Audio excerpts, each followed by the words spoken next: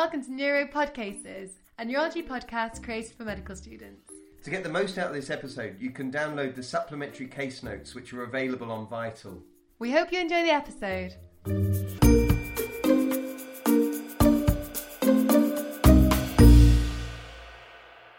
Hello, I'm joined by Dr. Gadiri Sani, who is a consultant neurologist who has a special interest in headache. Thanks for helping us out today.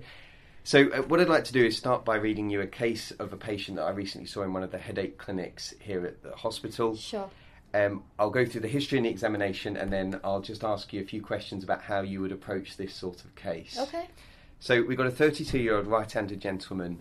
So he was referred with a history of headache, and he came via an A&E hot clinic. He tells you he's had episodic headaches present over the last week, and they're occurring every evening. Headaches typically last about 30 minutes to 40 minutes, and they can occur a couple of times during the night. They affect just the left side of his head, and he said the location is behind his left eye. He says it's 10 out of 10 in severity and describes it as being unbearable, and despite taking paracetamol, ibuprofen and codeine, he has no relief. He has noticed that associated with the headaches, he can get tearing of his eye, it can look bloodshot, and he's also noticed some drooping of the eyelid. He also feels that his sinuses are blocked. During the headaches, he'll pace around the bedroom, he just can't sit still, and he's injured his head on the previous evening as he was hitting it repeatedly against the wardrobe. There's no nausea, photosensitivity or any fever, and he hasn't lost consciousness. Now, interestingly, he did have similar headaches 2 years ago. These lasted for a few weeks and then disappeared completely, so he didn't actually seek medical help for them. And as I said, he attended A&E and he was discharged home following some investigations which I can go through with you.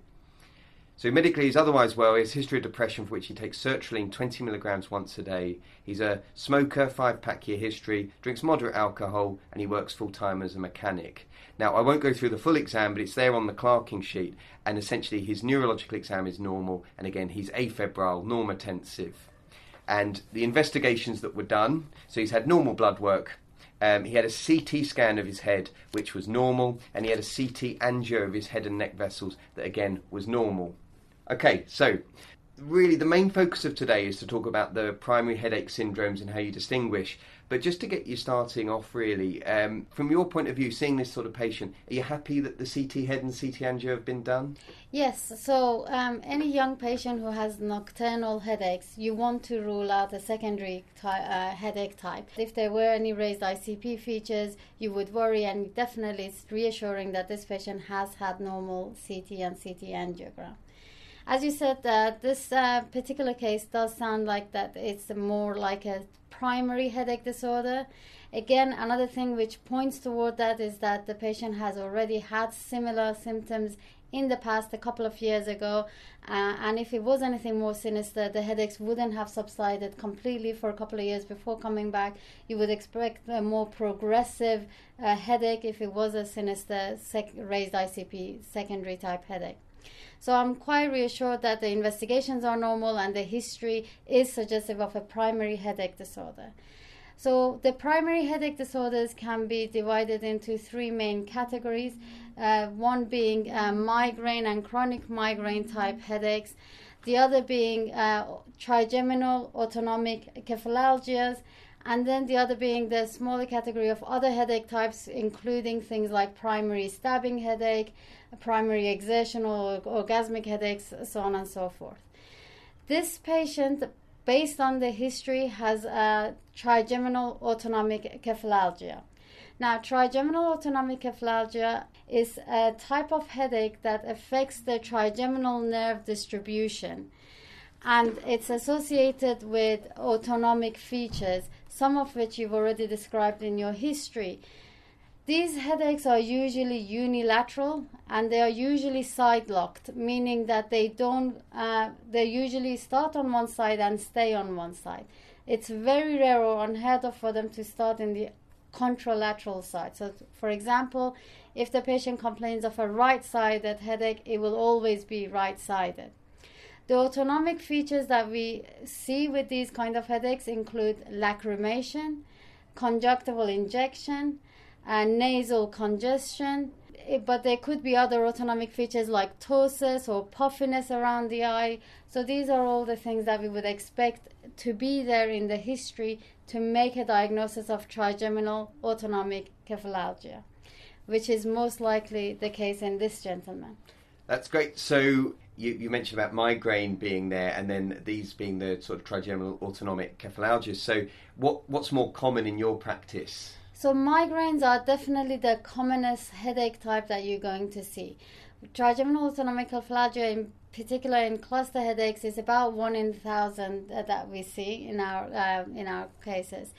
Now, just to remind you that trigeminal autonomic cephalalgias are then subdivided into cluster headaches, which is most likely what this gentleman has. But you also get other trigeminal autonomic cephalalgias, such as hemicrania, which can be paroxysmal hemicrania or hemicrania continua, as well as the rarer types of headaches, such as Sankt and Suna, which we probably don't need to go into today because they are very rare and you probably won't be able to, you won't be able to seeing them. And I understand that the way you would distinguish between maybe the hemicranias and cluster headache is on the basis of how frequent and how long the attacks last for. So are you able just to tell us about the timings that you would ask about in the history? So with cluster headaches, you normally get them anywhere from about 30 minutes up to 2 hours. But usually, on average, you only get about 1 or 2 attacks per day, and usually they are nocturnal in the middle of the night. With the hemicranias, if it's hemicrania continua, that is like a continuous pain with intermittent exacerbations. With Sankt and Suna, which as I said are the rarer forms, you can get up to 100 attacks per day, but they are only very short lasting attacks, as it would say in the name as well. Now, with cluster headache, it's important to remember, as I said, these attacks are usually nocturnal, so they're also called alarm clock headaches, because you could literally set your time by them. So usually the patients have them around a couple of hours after going to bed, or around same time, early hours of the morning, so about 4 or 5 o'clock they seem to come. So the patients say they happen exactly at the same time every night, and they can go on for several weeks, and then again none for months or years, and then they can happen usually around the same season. So let's say spring. So every spring they get them for a couple of weeks, then none again until next spring when they come back again. And this chap, when you ask him about it, he says it's very severe pain, 10 out of 10 for him. He says it's almost unbearable, and he paces around and is very agitated. That's right. Is that in keeping with other patients you've seen? Yes. Cluster headache. So that is very typical for cluster headache patients. During the attack, the patient is agitated. They literally say they're banging their head against the wall. They are at high risk of suicide because the headache severity is one of the most severe conditions. Unlike migraines where patients would prefer to stay still and not move, these patients cannot stay still. They're constantly moving, rocking, holding their head. So that is one of the distinguishing features about the cluster headaches and trigeminal autonomic cephalalgias.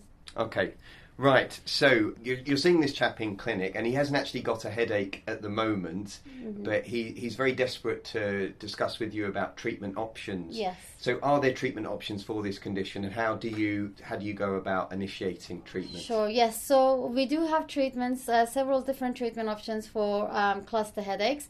So if you concentrate on cluster headaches now, we divide the treatments into abortive measures and preventative measures. So the abortive measures are treatments that we use during the acute attack to abort the attack or to make it less severe. These treatment options can be high flow oxygen, 15 liters through a non-rebreathing mask, which the patient can have for up to half an hour during the attack. We also have triptan medications, which are specific headache painkillers. The triptans for cluster headaches should be given intranasally or a subcutaneous injection. the tablets would not be sufficient for cluster headaches because they take too long to work. You want something which acts very quickly. So either nasal or subcutaneous triptans. The other painkillers we don't really use very much in cluster headaches because they're not as effective. Then talking about the preventative measures. So preventative measures are normally used at the beginning of an attack because we know that these headaches then go on for several weeks. So that's for patients with episodic cluster headache, or in patients with chronic cluster headaches. So these are the patients who have continuous headaches every night without a break for a month. So if the break is shorter than a month, then it's a chronic cluster headache. And at that point, we start preventatives as well. Preventative medication include tablets, and the most useful and the most effective tablet is verapamil, which we use at an onset of a cluster attack, and then that continues for at least a couple of months until we know that the cluster is over. There are other drugs such as lithium, which we don't use very often these days because of the side effect potentials, and other antiepileptic medications which are now being used in headache disorders such as topiramate and lamotrigine.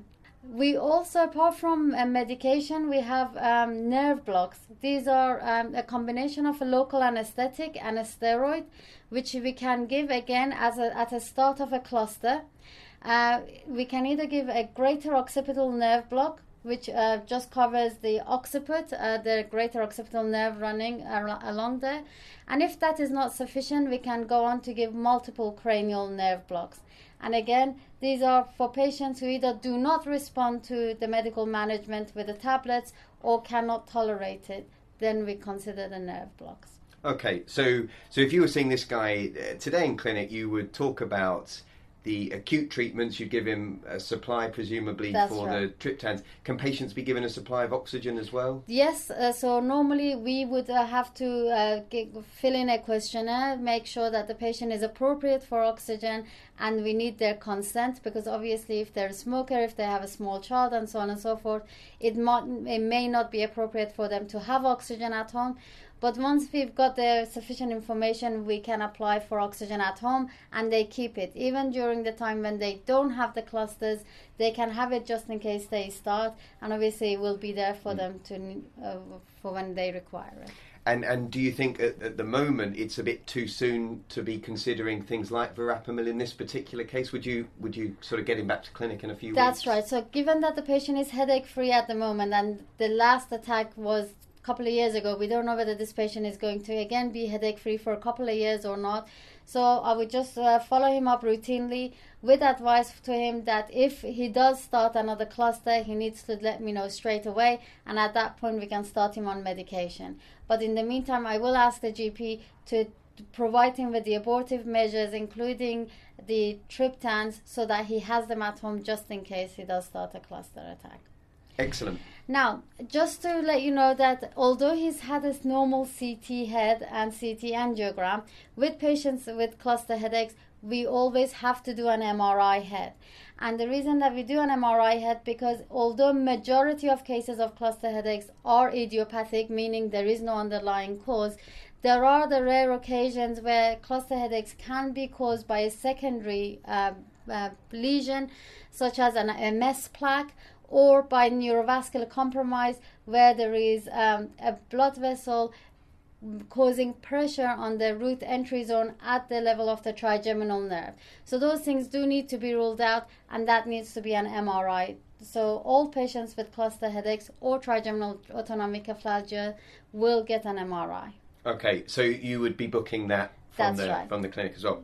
So lots to really consolidate and go away and think about there. Is there any tips you would give? So maybe 3 tips that you would consider to someone who's just starting out in neurology, or a medical student learning about neurology, about how you approach any patient with headache, or tips for how you take a history from a patient with headache. Yeah, so number 1 tip is follow Socrates, which I'm sure you might have heard of: site, onset, duration. So a full history. It's important to get a full history, and the history should include the Socrates history. So that's number 1, learn your Socrates. Number 2 would be always consider secondary headaches. So you want to make sure that you rule out secondary headaches, any raised ICP features. So that's including pulsatile tinnitus or visual obscurations or nocturnal or early morning headaches.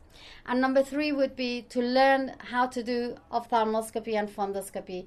Any headache patient that you see, you have to do a fundoscopy on the patient to make sure they don't have papilledema. And if it's not something that you already know, I would advise that you learn how to do that. Great. Well, thanks very much. And I'll just point out as well that there is a website dedicated to furthering understanding about cluster headache and conditions like this, and you can visit that at www.ouchuk.org.